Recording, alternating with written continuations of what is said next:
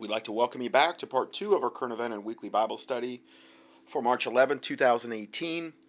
Next report is entitled, U.S. Government is Trying to Use Psychiatric Drugs and the Violence They Produce to Confiscate Firearms from All Law-Abiding Citizens. The correlation between psychiatric drugs and random acts of violence and homicide is well documented, as the Food and Drug Administration requires black box warnings on the inserts of psychotropic drugs with regard to their relationship to violent behavior. You remember the expression, oh, I'm going to go postal? Well, that was because of the postal service people there was that time period where you had all these postal workers going crazy and committing these shootings or whatever in the post offices and stuff of this. This was a white ways back. Every single one of those cases, they were all on psychotropic meds. Something like Prozac, or most likely Prozac, or some derivation. And what's crazy about that is the main ingredient in those is fluoride, sodium fluoride, because they know it makes you go crazy. But the crazy thing is that it can also make you very, very docile if given to you in enough doses, and that's why they used it in the Nazi concentration camps to make the Jews docile. But evidently they've got it tweaked now where in Prozac, and I'm sure there's some other stuff in there that maybe activates it, where it can actually make you go postal and go crazy, and it increases your risk of suicide. I don't even know how much. And it just makes all these things exponentially go off the chart as far as violent behavior, potentially. Not for everybody, but for a certain percentage it does. Because if everybody was doing it, then they couldn't get away with it. Also, America has seen hundreds of cases where high-profile acts of mass murder which were committed by individuals under the influence of psychiatric drugs. Former President Obama would have you believe that we need to ban guns when, in fact, it would be a lot safer if we ban psychotropic medications instead. We're going to talk a lot more about this today. Now, if you want to know more about this, here's a link, the undeniable link between psychotropic drugs and school shootings. Now, remember, again, I don't think every single case, do I think Nicholas Cruz was probably heavily met? Sure. But I don't believe the official narrative that he was the lone gunman that went in there, and when all these students were reporting 2 to 3 gunmen and all the other things that we've went over in ad infinitum about this whole thing. So, but they never talk about that. No, it's all fine. He could be on 3,000 meds and it's all good. That wasn't the problem. The problem was the gun.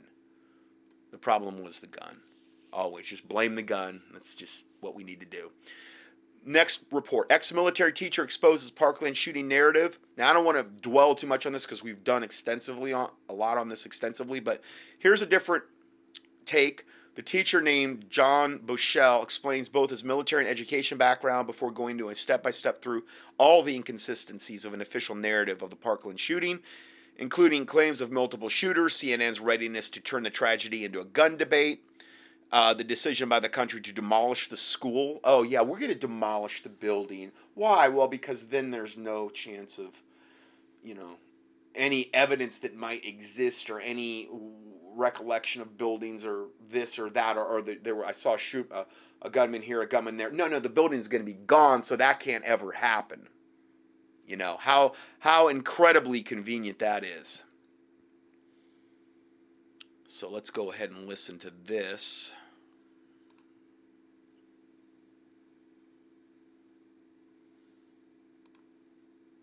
Spending a stint in the military. I was a teacher, a coach, and later became an administrator. Like most athletic males, I was assigned as part of the school security team. Eventually, I was trained by the Department of Homeland Security, several sheriff's departments, and the Georgia Bureau of Investigation, GBI. Prior, I was trained in the military.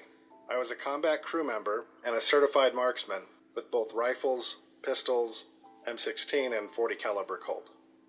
With an oak leaf cluster, multiple awards, I was a likely person to help with school security and had an extensive background in technology and video surveillance as well. I held an SCI security clearance, which is the very highest we have in America.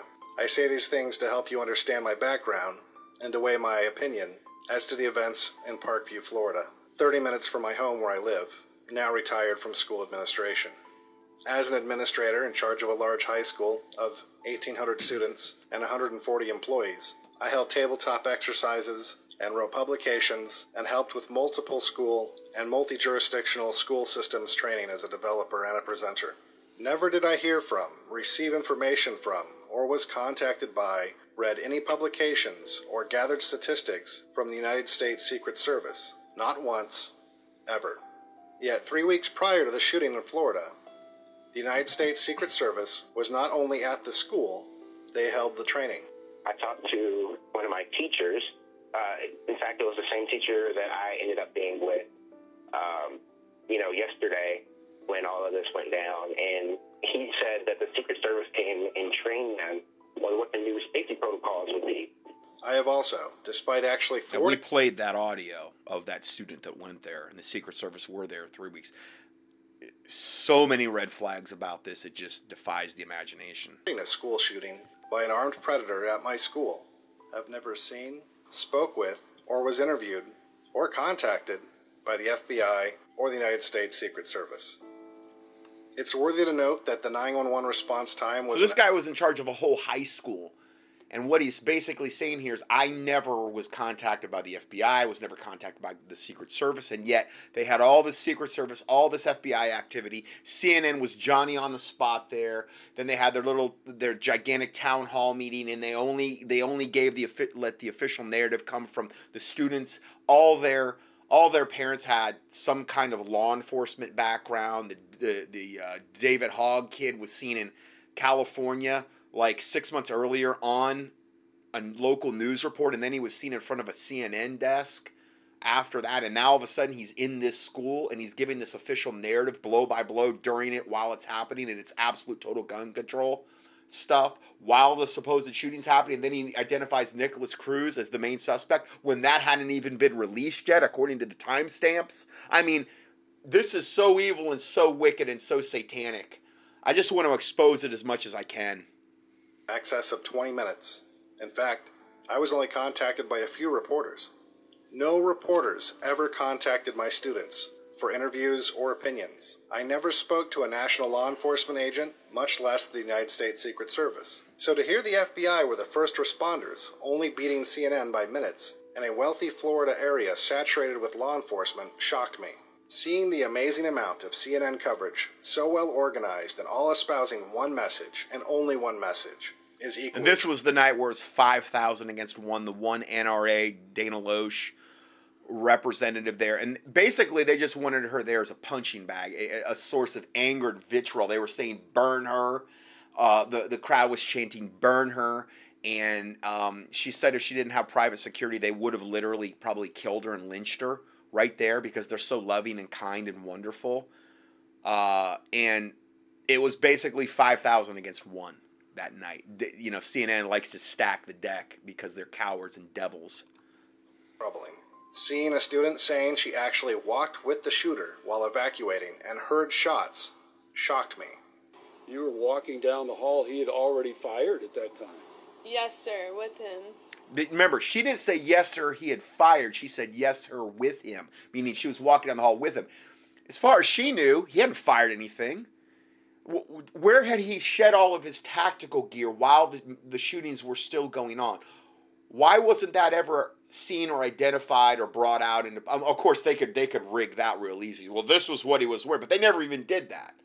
It was just so sloppy, so many aspects of this. She had no reason to fear because the shooting was taking place in another part of the building. She could hear it, and she was with this kid. She knew he wasn't the one that did it. Weren't you scared? In the moment I wasn't, because there was obviously definitely another shooter involved. So you think there was more than...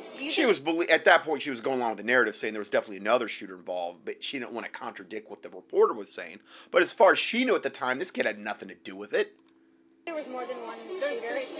So this girl's saying there was 3 shooters, and they interviewed right afterward. Seeing video of a student telling... Now remember, this is a video that never made it on the lamestream media. This was a cell phone over the reporter of the reporter that was doing the report, and this is a cell phone footage of this girl saying there was 3 shooters, and so they can't contain everything like they're trying to.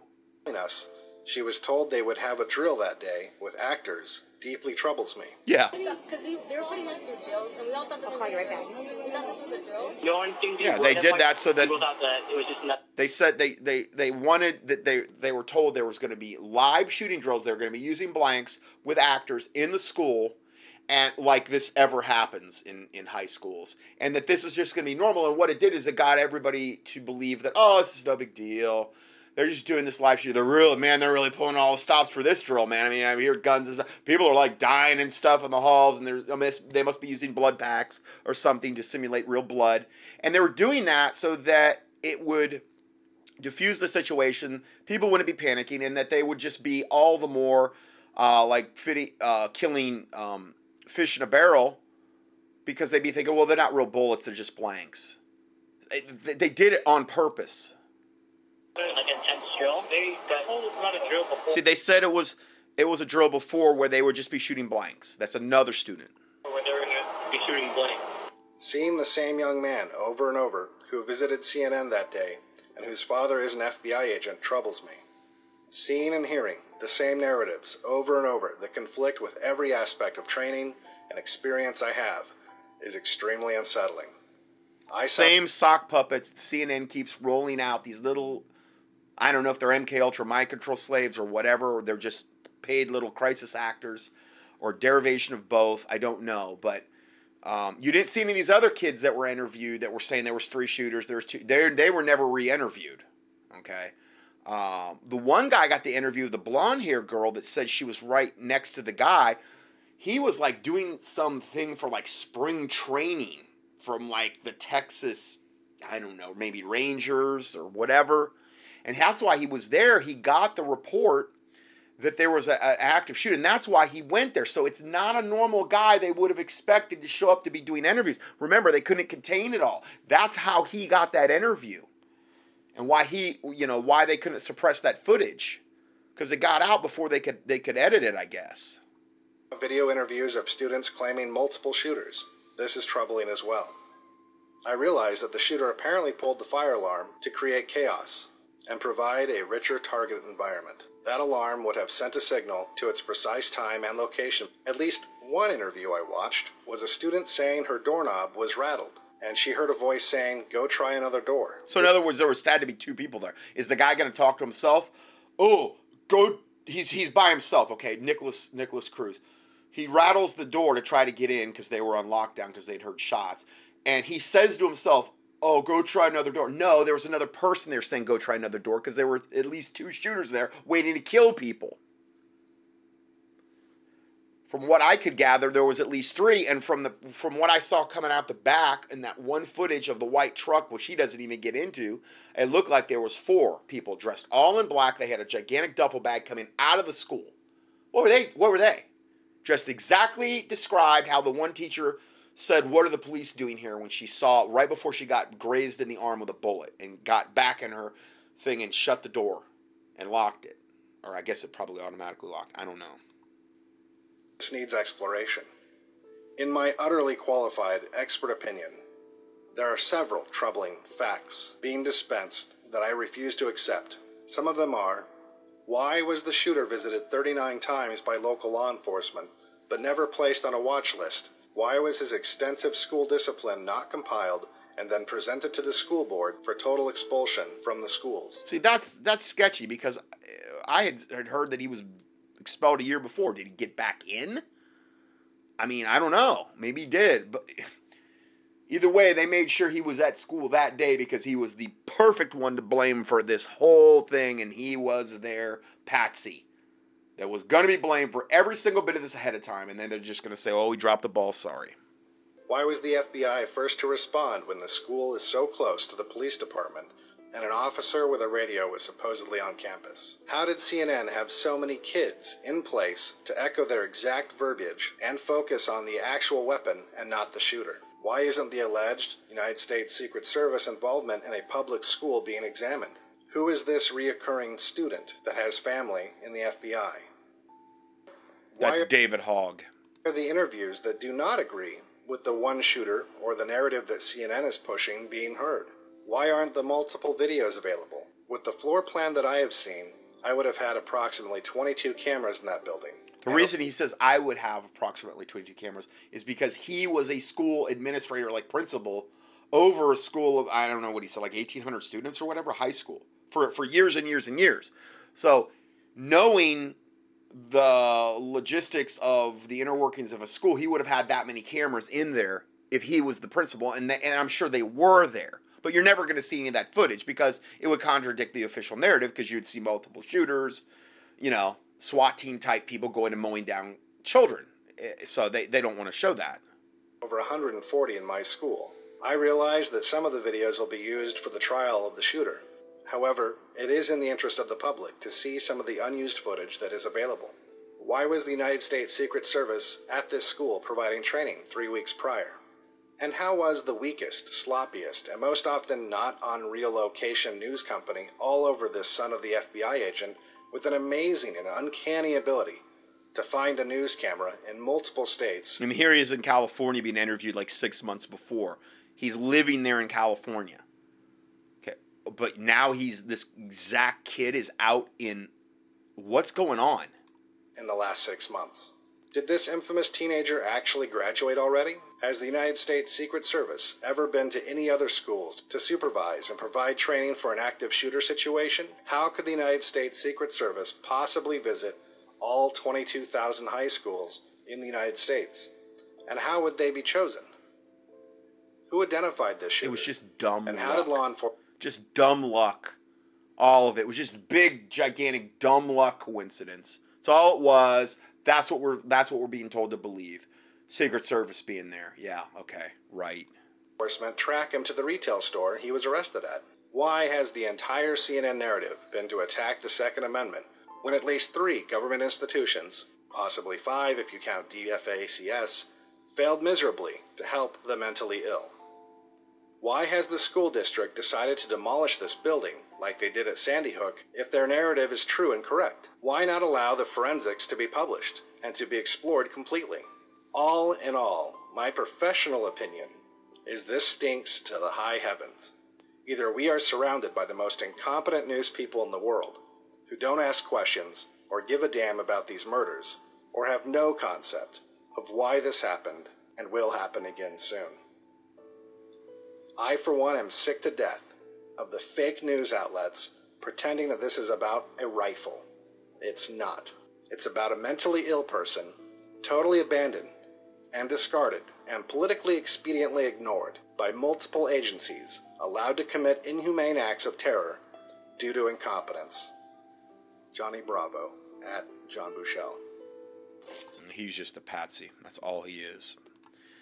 Okay, so we have that. And let's go to the next report. Pennsylvania and Hawaii begin gun confiscation of medical marijuana users. Now, these are people that are legally getting this to treat a medical condition. Okay? And this is what I believe about the whole legalization of marijuana, particularly any gun owners. You go into one of those dispensaries or whatever, and you buy this stuff, and you're in the database, and that's all the reason they're going to need to confiscate your guns.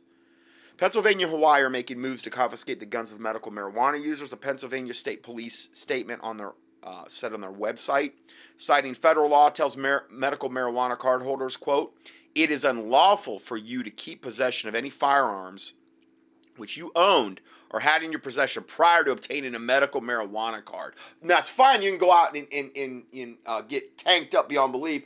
You can drink a fifth of whiskey every night. That's fine.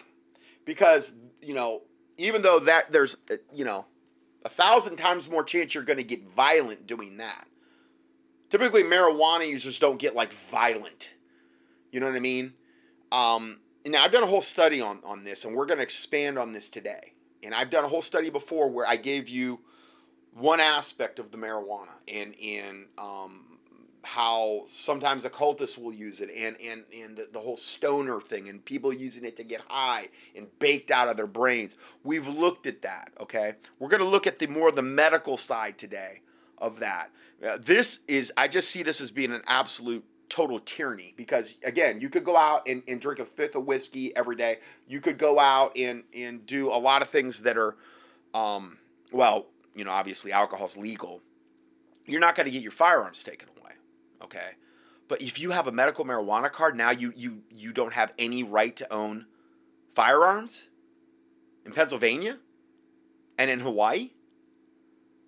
And then it says in this statement from the Pennsylvania State Police, and you should consult an attorney about the best way to dispose of your firearms. This is absolute, total, stinking tyranny.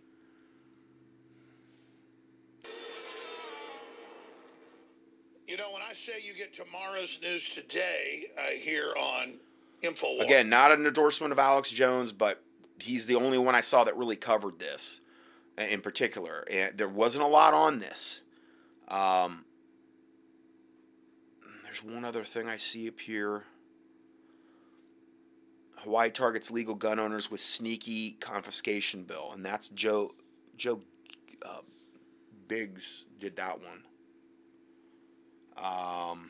Who's not at InfoWars anymore. So there's another one. In places like 1530 in Chicago, it's because I'm aware of their operations.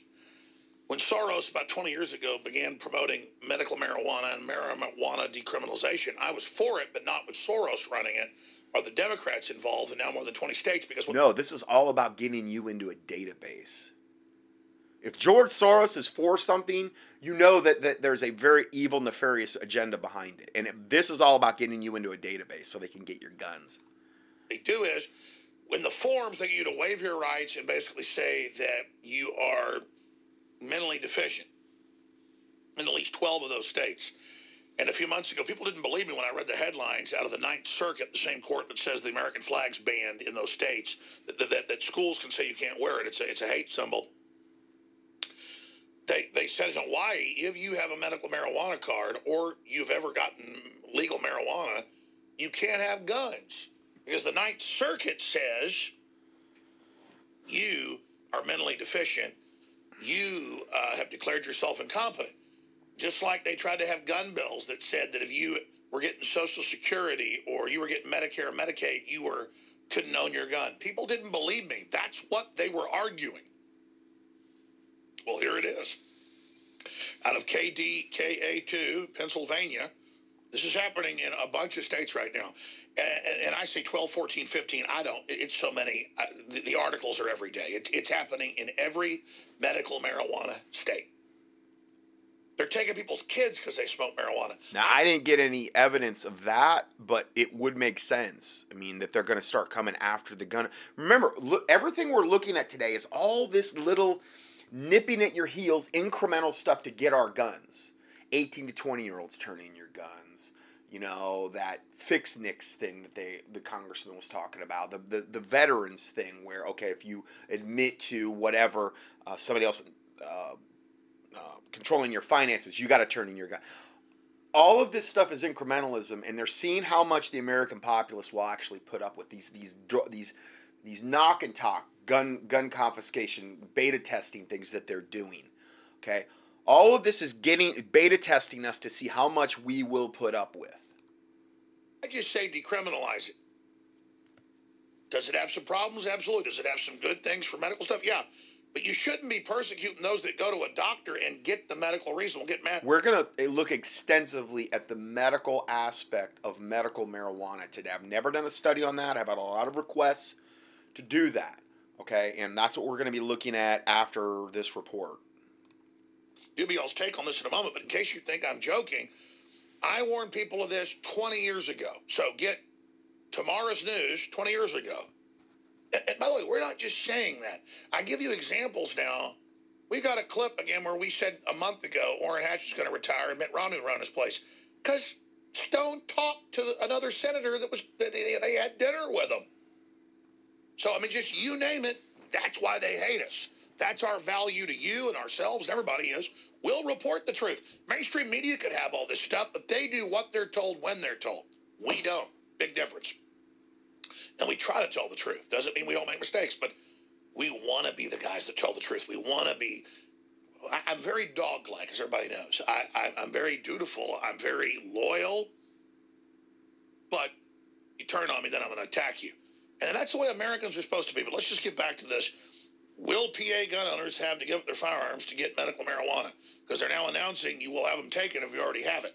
But they didn't tell you that up front, did they? Here it is. Pennsylvania state police officials are stirring up protest among Pennsylvania gun owners who are also potential medical marijuana patients. It disturbs me greatly to see the Pennsylvania State Police put on their website references to federal law while ignoring the fact that it is legal under Pennsylvania law. Patrick Nightingale is a gun owner, a criminal defense attorney, and a recent applicant for a medical marijuana card. What disturbs Nightingale is a state police statement on their website citing federal law, telling medical marijuana card holders, quote, "It is unlawful for you to keep possession of any firearms which you owned or had in your possession prior to obtaining a medical marijuana card. And you should consult an attorney about the best way to dispose of your firearms." All right, let's stop there. Let's just stop right there. Let me show you the Ninth Circuit ruling or any article. Just type in medical marijuana users in Hawaii must turn in guns. That's a couple months ago. I was trying to tell the Joe Rogan audience that they didn't even believe me, okay? Honolulu Police Department, medical marijuana users have 30 days to turn in their guns, police say. Ninth Circuit, the most liberal court, because I've seen it in the news saying Trump's doing it. And I'm not defending Trump. Sessions has announced marijuana forfeiture, ignoring state laws. It's horrible. It goes back on Trump's promises. It's terrible. It's one of the few things Trump's been breaking his promises on, like Afghanistan or vaccines. Matt Dubiel, what do you make of this idiot misstep by Trump, not being popular, not following his gut, and Sessions out of control? Meanwhile, the Democrats are literally 50 times worse. And look what it's tied to. Gun control. Trump, gun control. It's weird. We've seen a pattern here. We've seen a 180 really since the start of the year, because this was published on January 4th of this year. So I don't know. I mean, Trump's really going along with this so far. Literally taking the kids and the guns of marijuana legal users, and the left doesn't even care. It's insane. I'll say Trump's wrong. I'll say the left's wrong. Why can't they just be honest? What about Prozac? What about Prozac and the SSRIs and all of the other even thyroid medication that people are on? If you want to come take the guns, maybe you should take them. I'm not saying you should take them from anybody. But these are mass murder suicide pills, as I said on Piers Morgan. They say on the Prozac spectrum drugs, it will cause you to be a homicidal killer or commit suicide and megalomania. Right. Or it could do that. It's not going to cause, but it could. Those are, and the, marijuana's not going to do that. I've been around enough people, done it myself, to know it's not going to elicit that type of reaction. Okay? It's going to elicit pretty much the opposite reaction. I'm not giving some blanket endorsement of it. I'm just saying that it's not going to cause that. Yet these other things will do that. Alcohol has been totally linked to, especially, abusing it or drinking excessive amounts has been absolutely linked to violent behavior. And a lot of these other ones, these other drugs too. But no, all they're concerned about is marijuana. Even though they're getting it legally for a health condition, a medical condition, that doesn't matter. You forfeited all rights to have firearms at this point. Need to realize is they don't have the wherewithal to go after the Second Amendment the way that you're supposed to, which is if you want to change it, amend the Constitution. That's how you change it. They can't do that. They know they can't do that. They know that will never happen. We won't let it happen. So instead, they go in these roundabout ways and have gun-free zones, and then they make these little rules where if you opt in for this thing that you want the weed, okay, cool. You can have Here is a report on the Daily Mail. Could antidepressants make you violent? Young people who take drugs, including Prozac, are 50, and these are psychotropic type drugs, are 50% more likely to be convicted of assault and murder. SSRI drugs include Prozac, Cerezac, Lustrol, Cipralex and Cipramil. Experts believe adolescent brains are more sensitive to drug interference. I mean, this is absolute total insanity. Weed, but you got to give us your gun. Don't do it. Keep the state out of your life. And I you're remember gonna have Mark an easier time. Kornke of the Michigan militia would always say, once they collapse the economy, they'll take your guns for food. I thought, yeah, that makes sense. That's happened in third world countries. Here it's, have your weed, just give us your guns. As if a marijuana smoker, they're known for getting fat, eating Hot Pockets, playing video games, and playing World of Warcraft. They're not known for committing crime or being violent. Well, just wait until you have the universal payment where everybody's an employee of the state. The first thing they're going to make you do when that happens is you're going to have to turn in your guns and you're going to have to turn in your other Because you're, just like they said, if you're on Medicare or Medicaid, you are forfeit. You're a ward of the state. You're not a person because we pay for you. Exactly. Yep. You're ours. Get in line. You're one of the minions. And if you want that, if you want to live in a world like that, there's other places where that's happening. Why don't you just go there? I don't understand why people want to try and implode the United States. Did you see the number 2 in the Democratic Party put out an Antifa brochure and said, we need to do this, calling for violence? I mean, like, dude, go to North Korea, jerk. Yeah, these places already exist. You can go there. It's like finding a crappy restaurant. If you want to make the restaurant serve crappy food, go to the one that's already crappy. Go to Venezuela. Go to Cuba. Go to these other failed regimes and failed countries and see for yourself. By the way, used to be super rich, cool places. They used to be beautiful. Because there's this argument that brown people can't have money or build anything. Argentina, Venezuela, Cuba had bigger middle class than we had. It's all gone. It's all blown up. It's all destroyed. Just like we're about to be.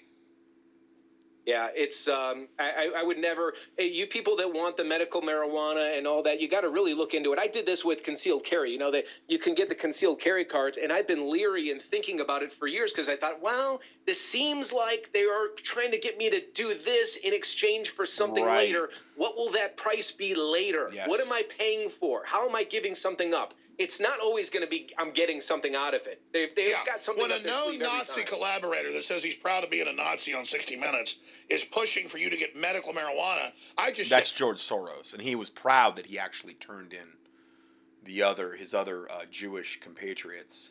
And when they asked him, well, didn't you feel bad? He's like, oh, no, not at all, not at all. He had he was an absolute total vessel of Satan from his inception. I mean, there was never any doubt about it, and he was proud of it. He loves it. He loves evil. Make it legal. Don't trust this guy. But, of course, we find out it's the way to get our guns. Good Lord. We'll be back with Matt Dubiel. I'm Alex Jones. Infowars.com. Stay with us. Okay, I think that's all we have on that one. So we will go to the next report here. Now, since we brought this subject up, and I've had a lot of requests to do a teaching on this, I'm going to go segue into medical applications and benefits of both CBD oil and cannabis. Now, CBD oil is one basically component of cannabis. It's one. There's the THC and there's the CBD. And I'm not saying there's not a lot of probably other compounds in there, but those are the ones you always hear about. This is very, very interesting. It's called the endocannabinoid system. The endocannabinoid system. Okay. Cannabis has been used for thousands of years. Now, granted, this is not some big blanket I'm looking at the medical aspects. I'm not talking about, yeah, man, this is like an excuse for you to go out and get high and get baked every day and escape from reality. I already did a teaching on that. Okay, I already did a teaching where I had roommates in college that got high multiple times per day, drove me absolutely nuts because they would forget stuff. And these are people that were smoking it like multiple times per day. Got up, smoked it in the day, smoked it before they went to bed. And it did affect them in a very, I perceived it in a very negative way. Yeah, were they more mellow or whatever? Yeah. But their motivation level was not where I really believe it needed to be, especially trying to get in through chiropractic college. I mean, it was not easy. We were taking double full loads, you know, like 25 credit hours a semester on average. Plus, we had to see patients in clinic toward the end.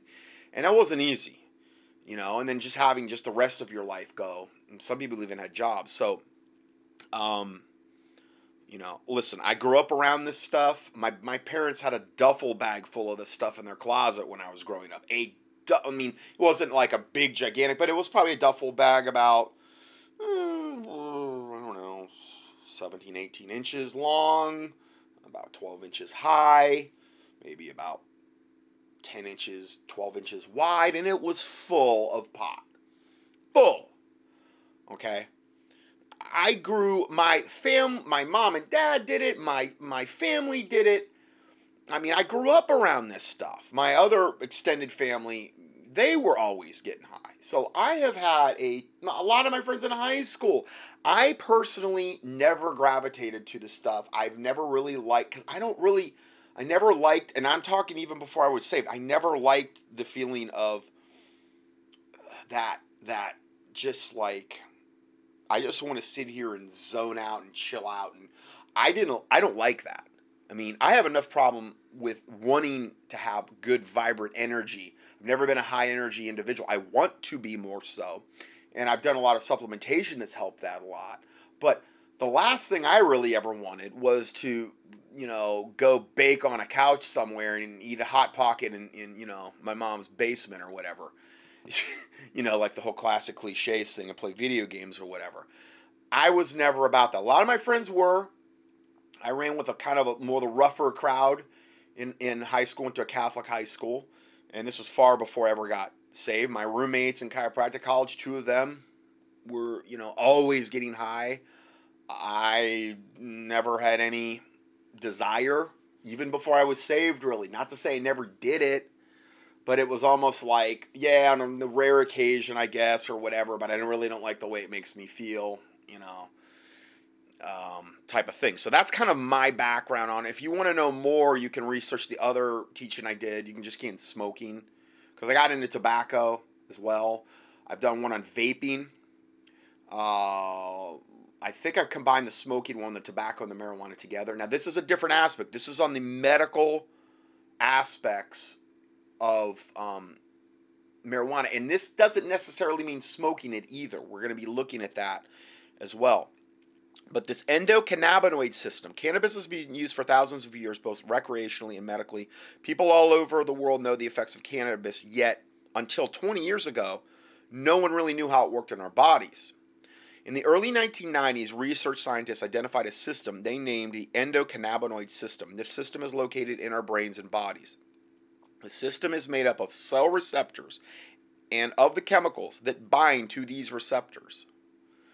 This system has been identified in some of the most primitive creatures on Earth. It has been found to be most widespread receptor system. It's the most widespread receptor system in the human body. Now the thing is God is the one that is the author of the endocannabinoid system, because he made us this way. Okay? So that's what's so like amazing about this, I guess, because we've got this endocannabinoid system built into our own bodies, and is the most widespread receptor system in the human body. This explains why cannabis has so many different effects. Let me just see if I got all that. Yeah. The endocannabinoid system appears to regulate many important physiologic pathways in the human body, including gastrointestinal activity, cardiovascular activity, pain perception, maintenance of bone mass, protecting of neurons, hormonal regulation, metabolism control, immune function, inflammatory reactions, and the inhibition of tumor cells. Wow. The cannabinoid receptor system has 2 kinds of receptors. CB1 receptors are found mostly in the brain, the spinal cord, and other parts of the body, including the heart, uterus, testes, liver, small intestine, and peripheral cells. I believe also in the eyes as well. CB2 receptors mostly found in cells of the immune system, including the spleen, T cells, B cells, and macrophages. A group of compounds called cannabinoids bind to the receptors. Cannabinoids come in three different places. There's the endocannabinoids. These are produced by the body on demand, usually in response to an injury. So we actually produce these in our own body on demand, usually in response to injury. 5 different endocannabinoids have been identified, including anandamide and AG and 2-AG. And then there's synthetic cannabinoids. These are produced by scientists in the laboratory and include dronabinol, which is also called Marinol, and nabilone. So those are synthetic ones, basically like drugs they've made. And then there's the phytocannabinoids. Now, if you know anything about me, you know that I'm always like, okay, let's try to stay away from the synthetics if we can. All drugs are typically synthetic derivations of something that naturally occurs in nature. Okay, what example? Most easiest one would be aspirin, okay, which was derived from basically white willow bark, which the drug companies came a long time ago and said, well, we can't patent white willow bark because it's natural, so we can't make all kind of money. So let's change it into something synthetic, something that'll have actually a lot of side effects, but something that we can patent and make a lot of money off. And let's turn it into acetylsalicylic acid, okay, which is aspirin. Aspirin is one of the number one, I think it's the number one cause of macular degeneration and also contributes greatly to stomach ulcers if you do it on a regular basis. Even a baby aspirin is not good. You'd be much better off doing something like nattokinase, which is just a enzyme that will keep your blood thin, way more safer than even doing a baby aspirin on a daily basis. Nattokinase, one of the products I carry, you take it on an empty stomach, and it keeps your blood thin, and it also has a mild deplaquing effect of the arteries, whereas baby aspirin doesn't do that at all, and it has side effects. So that's just an example of a phyto, something that they took in nature.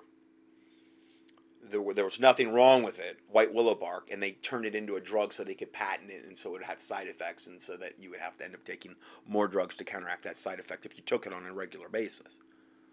So, the third classification, phytocannabinoids, these are produced by the cannabis plant. There are over 85 cannabinoids in the cannabis plant. 85, including THC and cannabidiol as the main two. The cannabinoids interact with the receptors much like a lock and key. The receptor is the lock and the cannabinoid molecule is the key. When the cannabinoid key attaches to the receptor lock located in the cell wall, a reaction is triggered resulting in the effect on brain and body. For instance, the area of the brain that controls memories is called the amygdala. When cannabinoids bind to the receptors of the cells in the amygdala, memory is affected. For those suffering from post-traumatic stress events who relive horrible memories, such as post-traumatic stress disorder, like somebody that was maybe abused as a child or went to war and had all kind of horrific memories, the triggering of the cannabinoid receptor appears to change the brain function and the memories are minimized. Meaning cannabis in that type of scenario can help minimize that. The study using weakly radioactive THC like synthetic drugs investigated where the human cannabinoid receptors were located. When people were given this radioactive drug and their brains were scanned, the CBD1 receptors were found all over the brain. So they're all over the brain. Now, God did this, not man. So those receptors are there, and the actual phytochemical cannabinoids of the cannabis plant will actually act as a lock and key for those receptors that God put there. Now, again, I'm not giving this some like red blanket, yeah, let's all go out and get high, man, and just escape from. This is not what this is about. But we're talking about medical applications here, and it's undeniable that those receptors are there and they're all over the body, and it's the largest receptor pathway, the largest group of receptors in the body. So evidently, they're pretty important.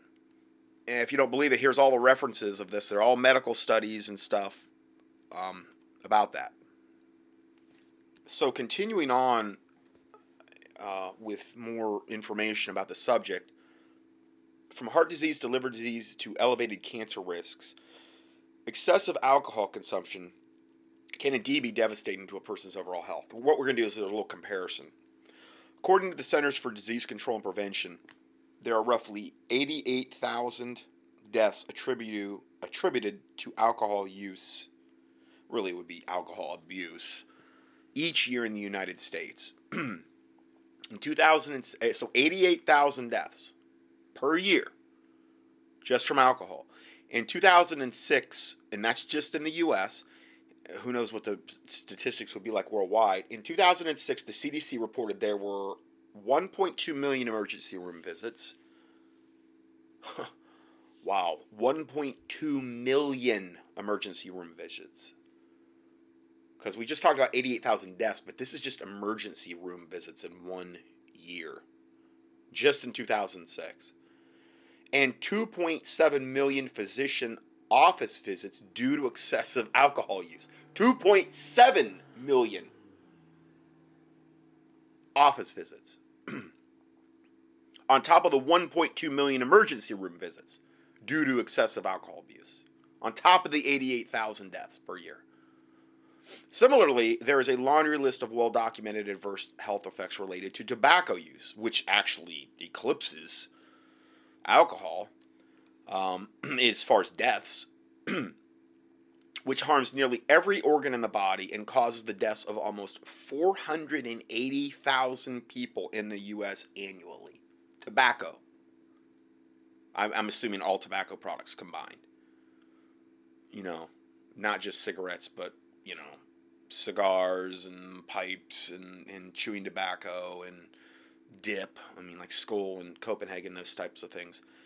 It only causes 480,000 people to die annually. Now, they put a lot of other stuff in the tobacco, which makes it more addictive. And particularly if you burn it, then you have different chemicals cross-combining, which are also addictive. And so if they were actually using like an organic tobacco, I would imagine the deaths would be way, way less. But remember, it's all about a depopulation agenda. It's all about getting you addicted and hooked onto something that Satan wants you to be putting in your body, that you can't live without. Okay, so now granted, you're not going to show up in the emergency room from tobacco most likely, unless you're just on your way out from the death itself that it's causing in you. Okay, whereas alcohol would be more propensity to show up in an emergency room because you can, you know, you can drink a ton and then obviously have alcohol poisoning and then wind up in the emergency room. So, I mean, these are some heavy-duty statistics. Still, in what is likely thousands of years of human consumption, there have been no documented deaths as a result of marijuana overdose. Now, I'm not saying that you couldn't smoke it, and end up having some health condition that could kill you, but they don't register as far as marijuana overdose. According to a 1988 ruling from the DEA, the marijuana user would have to consume 20 to 40,000 times the amount of THC in a joint to be at risk of a fatal dose. So it's almost like a built-in protection that you're not going to overdose on. And maybe that has something to do with the fact that we have this endocannabinoid system in the body that reacts with these specific cannabinoids in marijuana. You know, I don't know, but I mean, on the other hand, the CDC does not even have a category for deaths caused by the health effects of marijuana. A study published by Scientific Reports in January 2015 found that the mortality risk associated with marijuana was approximately 11,400% less than that of alcohol. Well, with all these cannabinoid receptors in the body that have beneficial effects, if taken in the right way, at the right dose, you know, this type of stuff. And I don't mean abused, for a medical condition. Well, yeah, I mean, that, I can understand that. It has an 11,400% less chance of a mortality risk than that compared to alcohol. What would it be compared to tobacco? The commonly displayed tobacco products you have nowadays. I mean, if tobacco is causing 480,000 deaths per year and alcohol is only doing 88,000, well, then it would be even more than 11,400% if you compared marijuana with tobacco. Now, remember, again, they're putting a lot of extra stuff in the tobacco. It's addictive. Of course, marijuana is not harmless either, Excessive use can lead to respiratory discomfort, although the drug itself has not been linked to lung damage. I don't really buy that. I think you do enough of that stuff. Okay. Studies have also shown that cannabis can be addictive, however, much less addictive than alcohol and even less than caffeine. I can tell you one thing. From the times I've done it in the past, I had no desire to, like, I gotta have it. I can't even relate to people that, let's say they don't have it for some chronic condition they're using to keep in check medically. I don't really understand wanting to do it, like on a daily or frequent daily basis. I can't really comprehend it. I'm just not wired that way, I guess. Okay, I'm not judging them. I'm just not wired that way. Anyway, however, it's much less addictive than alcohol and even less addictive than caffeine. That's not, more people are addicted to caffeine than probably anything. That's not to say that marijuana can't be habit forming. Between 4 to 9% of regular pot users can develop dependence on the drug. According to a frequently cited survey supported by the National Institute on Drug Abuse, that's compared with about 15% of drinkers who develop a dependence on alcohol. Okay, now, this is from a listener in Oregon. Well, he lived in Oregon at one time, okay? And longtime listener, one of the best Christians I know. Literally. This guy is so in love with Jesus Christ.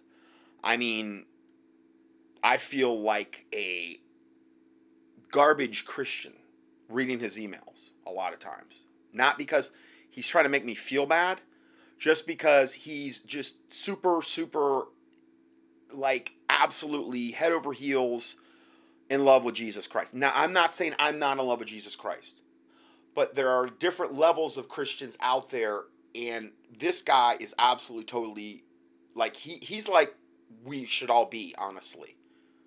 And I've been praying a lot more about this. God is the one that gives that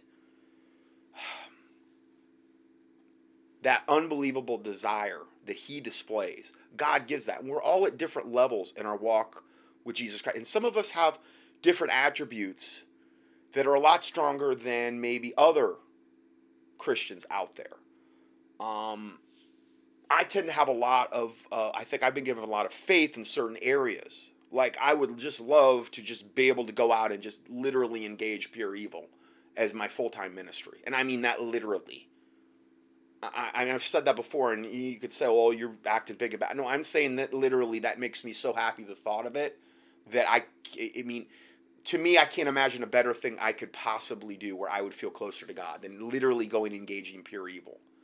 And I mean cryptozoological type stuff. I mean the stuff that's going to be coming out of the woodworks, probably, as it was in the days of Noah. So shall it be in the days of the coming of the Son of Man. I've always felt like that's where I was going to end up. Once this ministry is either, let's say they take us off or whatever.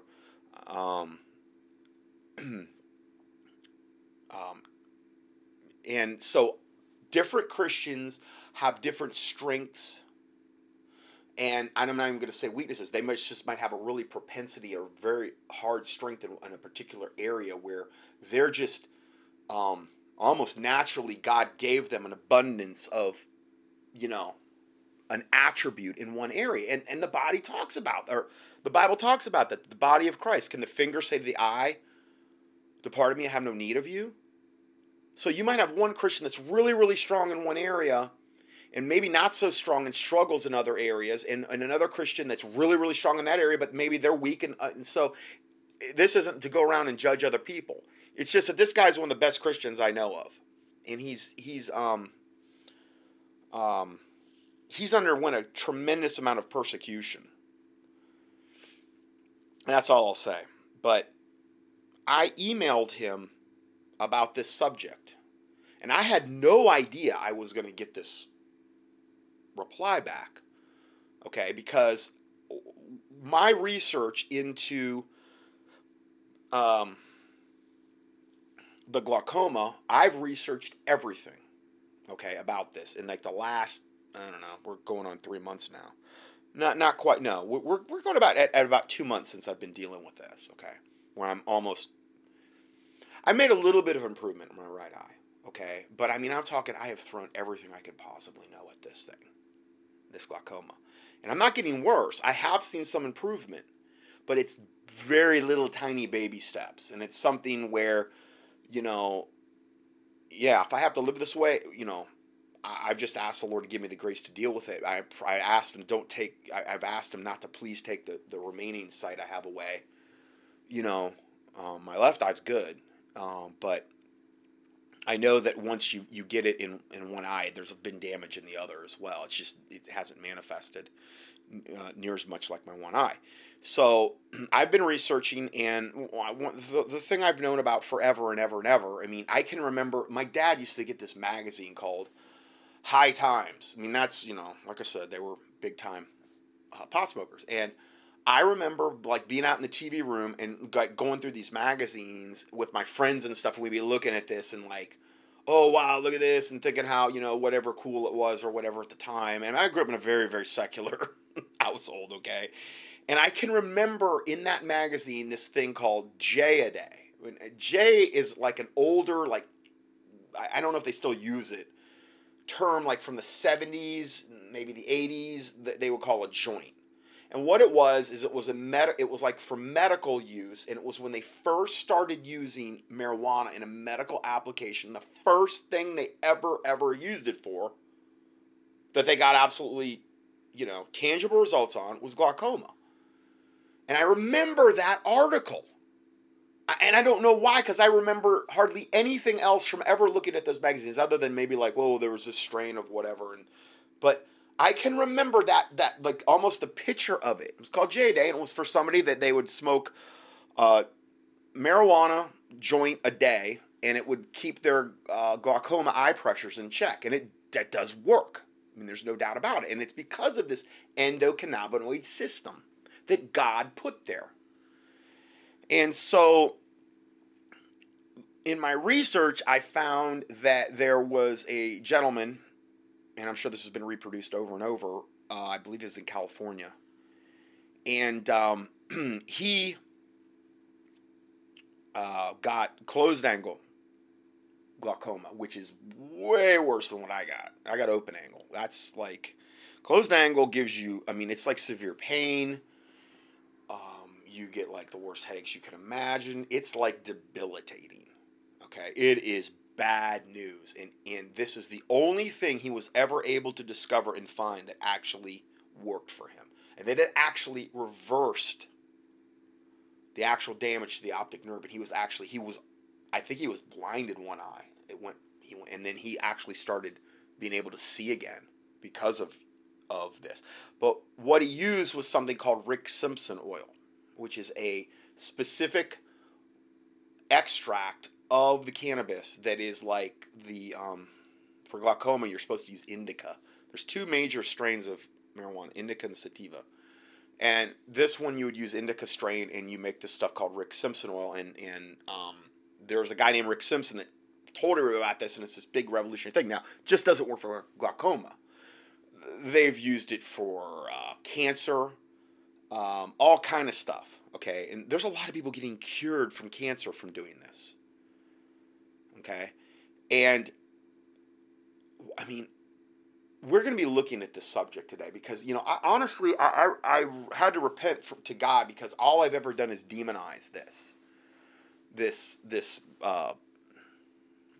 any application. I just threw the baby out with the bathwater. It's all bad.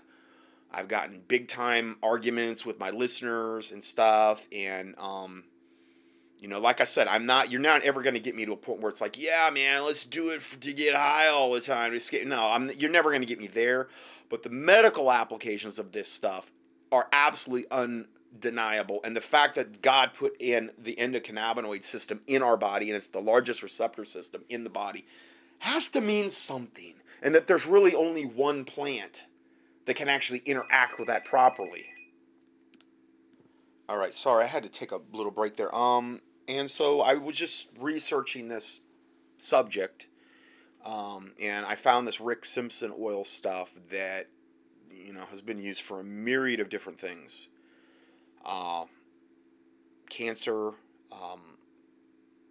long-term pain control, people that were addicted to opiates, opiate-based painkillers like, you know, the OxyContin and all this stuff. The list goes on and on and on of all the things that have been helped and or cured. And I'm not saying it's just Rick Simpson oil, but it's just a lot of the different medical uses for cannabis. It's undeniable. It's absolutely undeniable, and it's a big reason why it's been so targeted. And we're going to talk extensively about that because it's such a competition to the opiate-based painkillers that they're making a killing off, and they're getting all these people addicted to. Also, they don't want any competition in oncology with cancer. They don't want any of that. This could just the cannabis alone, with how you can use it to treat cancer, that alone would devastate the oncology industry. Has the potential if it were widespread. But it's been so demonized that a lot of people are very, very reluctant, and they don't want to be stigmatized and this and that. So this is from my listener John, and he said, I used to make the RSO, which is called Rick Simpson oil, for cancer patients in Oregon. Testing at 90% is good, meaning what I had saw is that the Rick Simpson oil you needed for glaucoma was like 90%, and it was of an indica strain. And then he says, but the fact is once you get above the 75% range, 75% THC is what he means, it really doesn't affect you in a stronger way. There's only so much your body can absorb. I know all about the oil. I no longer make it, but the bottom line is a couple of things. Number one, never buy it online. Too expensive, can't get it for cheap, and it's low quality, and it's also not Rick Simpson oil. Anything you get online is not going to have any THC. Now, granted, I don't want to do THC. I have been doing, like personally me, I've been doing CBD oils. Okay. The CBD oils are a component of the cannabis that has a lot of very good health benefits, and we'll discuss that, okay? A lot of people can be helped from that, but it's not something that's going to really do very much for what I have with glaucoma. I wish that wasn't the case, but in my particular case, and for cases like cancer and really people trying to get off opiate-based painkillers. Now, some have been able to do it with CBD oil. It just depends on the individual, and I think it depends on what they're trying to accomplish and that type of stuff. It also depends on the quality of what you're getting, and that's like the Wild West out there. So he says, even though people will call it Rick Simpson oil, if it was true RSO with THC, depending on the state, it would be a crime to order it online, even if it had a small percentage of THC. All these laws are to keep us sick in the end. Absolutely. We're going to prove that today. So making it is easy. There is an exact protocol. So I guess you can make the Rick Simpson oil. The difference between online and the like is if you were able to go to a dispensary is obviously the THC kind, meaning a dispensary where they have like where they actually sell cannabis products, and they have those like in the states where it's legalized. There is a place out here that specifically focuses on cancer patients and RSO, Rick Simpson oil. Okay, and he's in Colorado now. They charge $30 or so a gram, and you need a gram of the stuff. You just eat it, and that's the one thing really cool about if Rick Simpson oil, like for cancer or pain control, you don't, from what I understand, you don't smoke it, you ingest it. So you're not having to worry. You're not having to smoke it and burn it and get that in your lungs. And I mean, I just don't like that. So you ingest it. They charge. At first, it will mess you up and give you the needed sleep, but you want to cure the condition, and it's worth it. Meaning, a lot of times when you start this, you're going to sleep a lot because your body is repairing. Those cannabinoid, those endocannabinoid receptors are actually being, that lock and key system is being engaged. And that's what's actually healing you. And yes, is it going to make you just from, especially if it's an indica strain, is it going to make you more tired? Yeah, but you're actually healing in that process. It's part of the healing process because you need rest. Your body's repairing itself. That's what's going on there. It will help your muscles and your back big time. I just mean a little bit. It will blow your mind, the relief you get. But yes, ordering online is no good. You need real RSO tested. testing high in CBD as well. That stuff works. I've seen it work for years on other people. For example, in Denver, I could go to a dispensary and get good quality CBD. The problem is CBD is activated by the THC. So see, that's the part that, you know, makes you feel high, the THC, not the CBD. It's activated by THC, so there must be the ratio for it to work. It's almost like God put it in one package and you need the whole package. Most of the time, well, for certain conditions you do. Not for everything. Okay. I've ordered it online before. It's overpriced. It's not good quality. There are certain strains people use for a particular use. You need to have up to 1 gram a day of the CBD oil from an oral syringe, and it should be black and really sticky stuff. Usually they don't mix it with olive oil to change the consistency. Anyway, it says you need the real RSO. It won't work at all. Now, grant, this isn't just glaucoma. This is cancer. This is certain people that are trying to get off opiate-based painkillers. Parkinson's, it's helped. There's a host of diseases that have actually been cured here. And I'm only talking about a few of them. But to be real RSO and work, it involves the whole plant, not just an element of the plant. Like CBD alone may treat pain, but it will not work to treat, let's say, cancer cells or glaucoma, Parkinson's, severe chronic pain, etc. This is all like doing a cleanse. Once a tolerance is built, it becomes easier and easier to take the medication. Your circulation feels wonderful, and all around it works. Seeing too many people treat major illness with it, it can be kind of hard on the stomach, acid a little bit, but not much. Now, I asked him, I said, what do you think about the potential for the evil spirits being connected to something like marijuana, this plant? And I talked about that in my previous study, but what I was talking about in that particular regard were occultists that were using it in occult ceremonies. Now, they were also using coffee. They were using tobacco. So it's like anything that you dedicate to Satan has the potential to have evil attached to it. Okay? Now, we're not talking about something like cocaine or meth or something that literally they use like all these unbelievably toxic chemicals to make it. We're talking about something that's, you know, like the CBD oil, just like the distilled essence of, you know, the indica cannabis plant, certain parts of it. I think there's a big deal when you talk about cocaine, meth, illicit drugs synthetically made in a laboratory setting. I think there's a huge difference. So I asked him this question about what his opinion was, because obviously he's worked with this. He's, like in this particular case, he's made Rick Simpson oil. He's got a lot of exposure to it. He's used it to help and heal other people with it. And so I want to get his take on it. And he says, so the evil spirit thing connected to the cannabis could be questionable and even sensational to some degree, as I've met so many doctors and even Christians who have major illness and are using it every day for their medication. Now, remember, this isn't the pot smoking like burnout on his mom's couch in his basement eating Hot Pockets and playing video games. Like, yeah, man, let's get high. And this isn't that. We're not in reference to that, because yes, I do believe there's evil associated with that. Okay, we're talking about using it from a medical standpoint to help people with medical conditions get cures that they can't get from any other thing, because this endocannabinoid system is in the body, and it specifically interworks with cannabis, and God put that endocannabinoid system in the body. So there's got to be a reason it's there. Anyway, I've met so many doctors and even Christians who have had major illnesses and are using it every day for their medication, and they seem to look and feel great. I think that's why some could have a substantial desire for it, meaning they feel so good on it that you could say, well, it's addictive. And yes, this could get out of control, just like how people can't stop eating food that they know is bad for them. Well, that's just overeating. Physically, I can tell you I had 0 withdrawals at the end of treatment. Yeah. You know, so that's the thing about it, is that's why they say it's very, like, for most people, it's very non-addictive. And he had 0 withdrawals. And you're going to hear his story about it, because there was a reason he took it as well, and it was purely medical.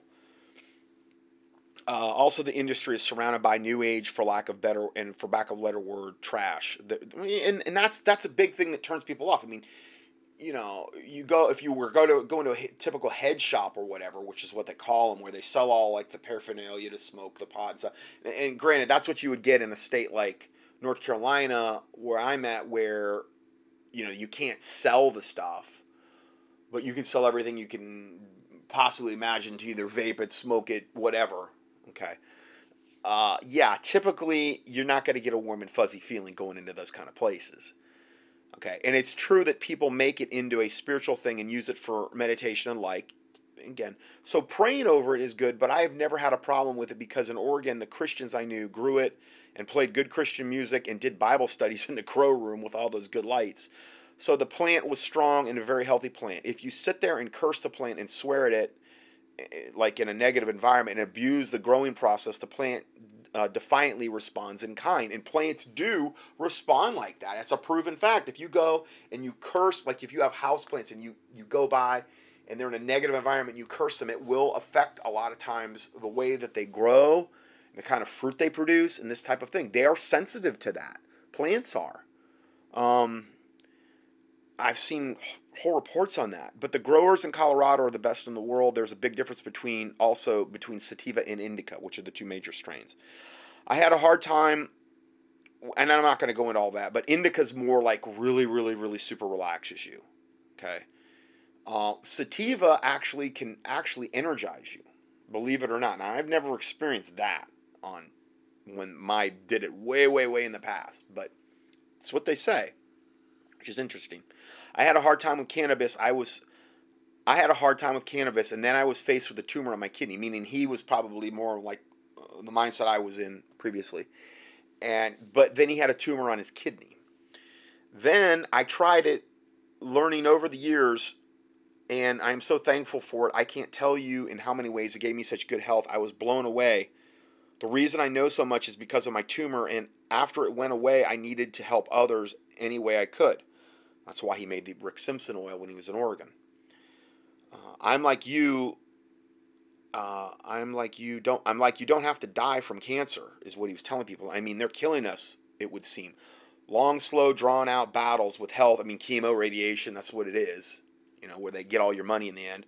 Long, slow, drawn out battles with health, and the medical system loves it for the way of profit and for death care. It is a real sham. More people can't get access. Well, you can see it's way, way too much competition to their medical pharma cartels, and that's why it's so demonized. And we're gonna look at that at length. Exactly, and this is another response he had. Exactly, the cannabinoid receptors are in the eyes and other places in the body. This is what I meant about secondary immune system waking up, and this is why it will actually work in glaucoma, because there's specific cannabinoid receptors in the eyes. And that's why it's like the only thing that will actually can have the potential to reverse glaucoma. I think I can keep the eye pressures fine with my nutrient protocol, but reversing the damage to the optic nerve, I haven't figured that one out. Not at this point. I mean, I have probably done more research on this in the last 2 months than I've done on just about any other subject in recent memory. And I can't, the only thing I've seen that has the potential to do this is the Rick Simpson oil. It's the only thing. I'm not saying there's not another thing. I'm not saying God could not heal me. Okay, but I'm just saying from my research where I'm at right now, and I mean not going the medical route, I'm having needles poked in my eyes or whatever, all of that, even they tell you medically that all it is basically a temporary fix, and most people go blind anyway that go that route. It's just a way to get your money and put you in the fear thing where, Anyway, honestly, staying off drugs by Big Pharma is wonderful, and this stuff helps. I think that the legal states say opioid use in this state has dropped like 30 to 40%. Meaning, because they've legalized marijuana that you can get legally, that the opioid use, which is far, far more risk, which is an absolute beyond gateway drug for heroin.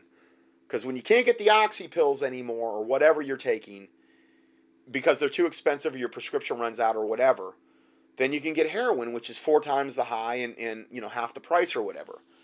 And then that's really bad. Well, actually, since they've introduced the opioids or the medical marijuana in the legal states, they've had a massive reduction in opioid use because people can get off the opioids and just do, like in this particular case, medical marijuana for pain control, if that's what they're using it for. I'm glad you're getting the right info on the subject. Now, if you're doing opioids just because you're addicted to them and you're not even in pain just because you're addicted, well, then I think you could use the marijuana to get off the opioids, and then once you're totally off that, then you can just wean off the marijuana. You know? Problem solved. Remember what he said, there's very, very low withdrawal rates. Well, this could give you that time period to get off the opioids, and then while you're withdrawing, you're not going to really be feeling the effects of it because you're going to be doing the marijuana, and then when you're done with all the withdrawals from the opioids, then you can wean yourself off the other. To me, that seems like the most logical thing you could possibly do if it comes to this subject. Here's a study. Legalizing marijuana decreases fatal opioid doses, studies show. According to American Academy for Pain Medicine, this is medical, more than 100 million Americans suffer from chronic pain. In an effort to relieve that constant pain, the number of opiate prescriptions has nearly doubled over the last decade. All this has been by design to get everybody on oxy so that it'll kill them and ultimately get them on the heroin and the fentanyl and then, kill them and keep them in bondage. Today, opiates like hydrocodone, oxycodone, and morphine flood the streets, driving up addiction rates and fatal opiate overdoses. The Centers for Disease Control and Prevention has officially labeled the problem as an opiate epidemic as results scramble to come up with a plan that combats the nation's dependence on opiates. They don't want to come up with any plan. They want to perpetuate it. It's how they're making money. This is how they're controlling people. I've done tons of studies on this recently about, all these the opiate addictions and how it's creating all these people that are going on heroin, and then now they got fentanyl, which is even stronger. People are dying right and left because they're ODing. A new study published last week in the JAMA, which is Journal of American Medicine, this is as high as it gets about for medical, internal medicine, indicates that medical marijuana might be the key as far as getting people off the opiates. Over the past 2 decades, deaths from drug overdoses have become the leading cause of death in the United States. My word. Well, hold on. Leading cause of injury death. Okay. I guess like sudden injury death. In 2011, 55% of drug overdoses deaths were related to prescription medications. 55% in 2011. 75% of those deaths involved opiate painkillers. However, researchers found that opiate-related deaths decreased approximately 33% in 13 states following 6 years after medical marijuana was legalized. So let me read that last sentence again. Researchers found that opiate-related deaths decreased by approximately 33%, 1/3, in 13 states in the following 6 years after they implemented medical marijuana in their state. And that's not even fully legalizing it. That's just the people that were getting medical marijuana, and they probably had to have a special card. Well, if it was actually available to everybody that couldn't get one of those cards, it would have probably been much higher. So you can get people off the OxyContin. I mean, potentially, I would think this would be a really great way to wean somebody off heroin. They use methadone, though, and all this other, and I think, well, okay, why can't you do maybe both together initially and then wean them off the one, wean them off the methadone or whatever, and then just totally have them just on the medical marijuana and then wean them off that? Now, if it's a chronic pain condition that they're going to have the rest of their life, they're in a far better shape doing medical marijuana than they would ever be doing opiate-based painkillers where they're going to, their life expectancy is probably going to be horrible. But that they don't want that. That's competition to the drug companies. The striking implication is that medical marijuana laws, when implemented, may represent a promising approach, does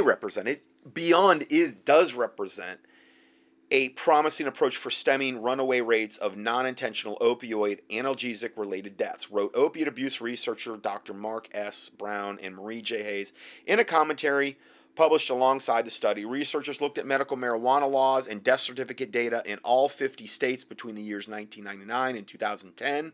During that time, only 13 states had medical marijuana laws in place. Researchers quickly noted that the rates of fatal opioid overdoses were significantly lower in states that legalized medical marijuana. I mean, proof's in the pudding. These are medical researchers admitting to this. They quickly noted that the rates of fatal opioid overdoses were significantly lower in states that had legalized medical marijuana. In 2010 alone, and that's what I'm talking about today. I'm talking about the medical uses. I'm not talking about Mr. Stoner buddy that, I'm talking about medical. In 2010 alone, states with legalized medical marijuana saw approximately 1,700 fewer opiate-related overdose deaths. We found that there was about a 25% lower rate of prescription painkiller overdose deaths on average after the implementation of medical marijuana law. Lead researchers, author Dr. Marcus Bachhuber said. About 60% of the nation's fatal opioid overdoses occur among patients who have legitimate prescriptions for their medications. Yeah. They're properly prescribed prescriptions and they're still killing people. In states where medical marijuana is legal, however, a legitimate opiate user is able to significantly decrease his or her dosage, making overdose less likely. Meaning, okay, at bare minimum, if you did the two together, you're not going to need near as much heroin or opiate-based painkillers. And I really do believe, I would take a totally holistic approach to it. I mean, I would do a full joint protocol. I would make sure gentle chiropractic was implemented if it was some kind of joint issue. I would do the stuff I know about, and let's say then at the same time implement medical marijuana and then slowly wean them off the opiate. And they're going to be getting better just from the protocol I'm doing alone with the nutrients and the gentle chiropractic, and then maybe massage therapy. There's a lot of different modalities you can use. And then you implement the medical. I mean, you got the person totally off opiate-based painkillers probably in 1 to 2 months if you do that. See, I'm a big person for synergy. Let's do a whole bunch of stuff. Let's just not even rely on the medical marijuana, because if you have, let's say, a huge subluxation at the fifth lumbar, misalignment of the lower back, no amount of medical marijuana is going to realign that bone. All subluxation is a hard bone on a soft nerve, and it causes pain. It's like the oil light coming on in your car. It's just telling you there's a problem. It's not, you think of pain as in terms of negative, but it's your body's warning system. It's positive from that standpoint. So, I'd do everything, because then you could even get off the marijuana way quicker. Because that would be my ultimate goal, is to be able to get you totally off everything and just have your body heal itself, if it's possible. I know one thing, it's a whole lot healthier in having somebody just take opiates for the rest of their life and die or get hooked on heroin and doing nothing else to heal the body. It's exactly what Satan wants. So, going further, currently 23 states in the District of Columbia have passed 23 states and the District of Columbia have passed medical marijuana laws. Use of medicinal cannabis is approved for a number of conditions, including cancer, HIV, multiple sclerosis, and glaucoma. Despite the diagnosis, medical marijuana is primarily used to relieve chronic or severe pain. It's that pain-relieving effect that decreases the number of fatal opioid overdoses. Absolutely. And here's some more studies if you don't believe that. One is major pain-relieving components of cannabis. There's a link to that. Here's another one. Watch the study, Marijuana Beats Opioids for Pain. I'm not going to play all these because, I just don't have the time. But that's all I have for part 2, and let's go to part 3 next here. So God bless you, and we will see you in part 3.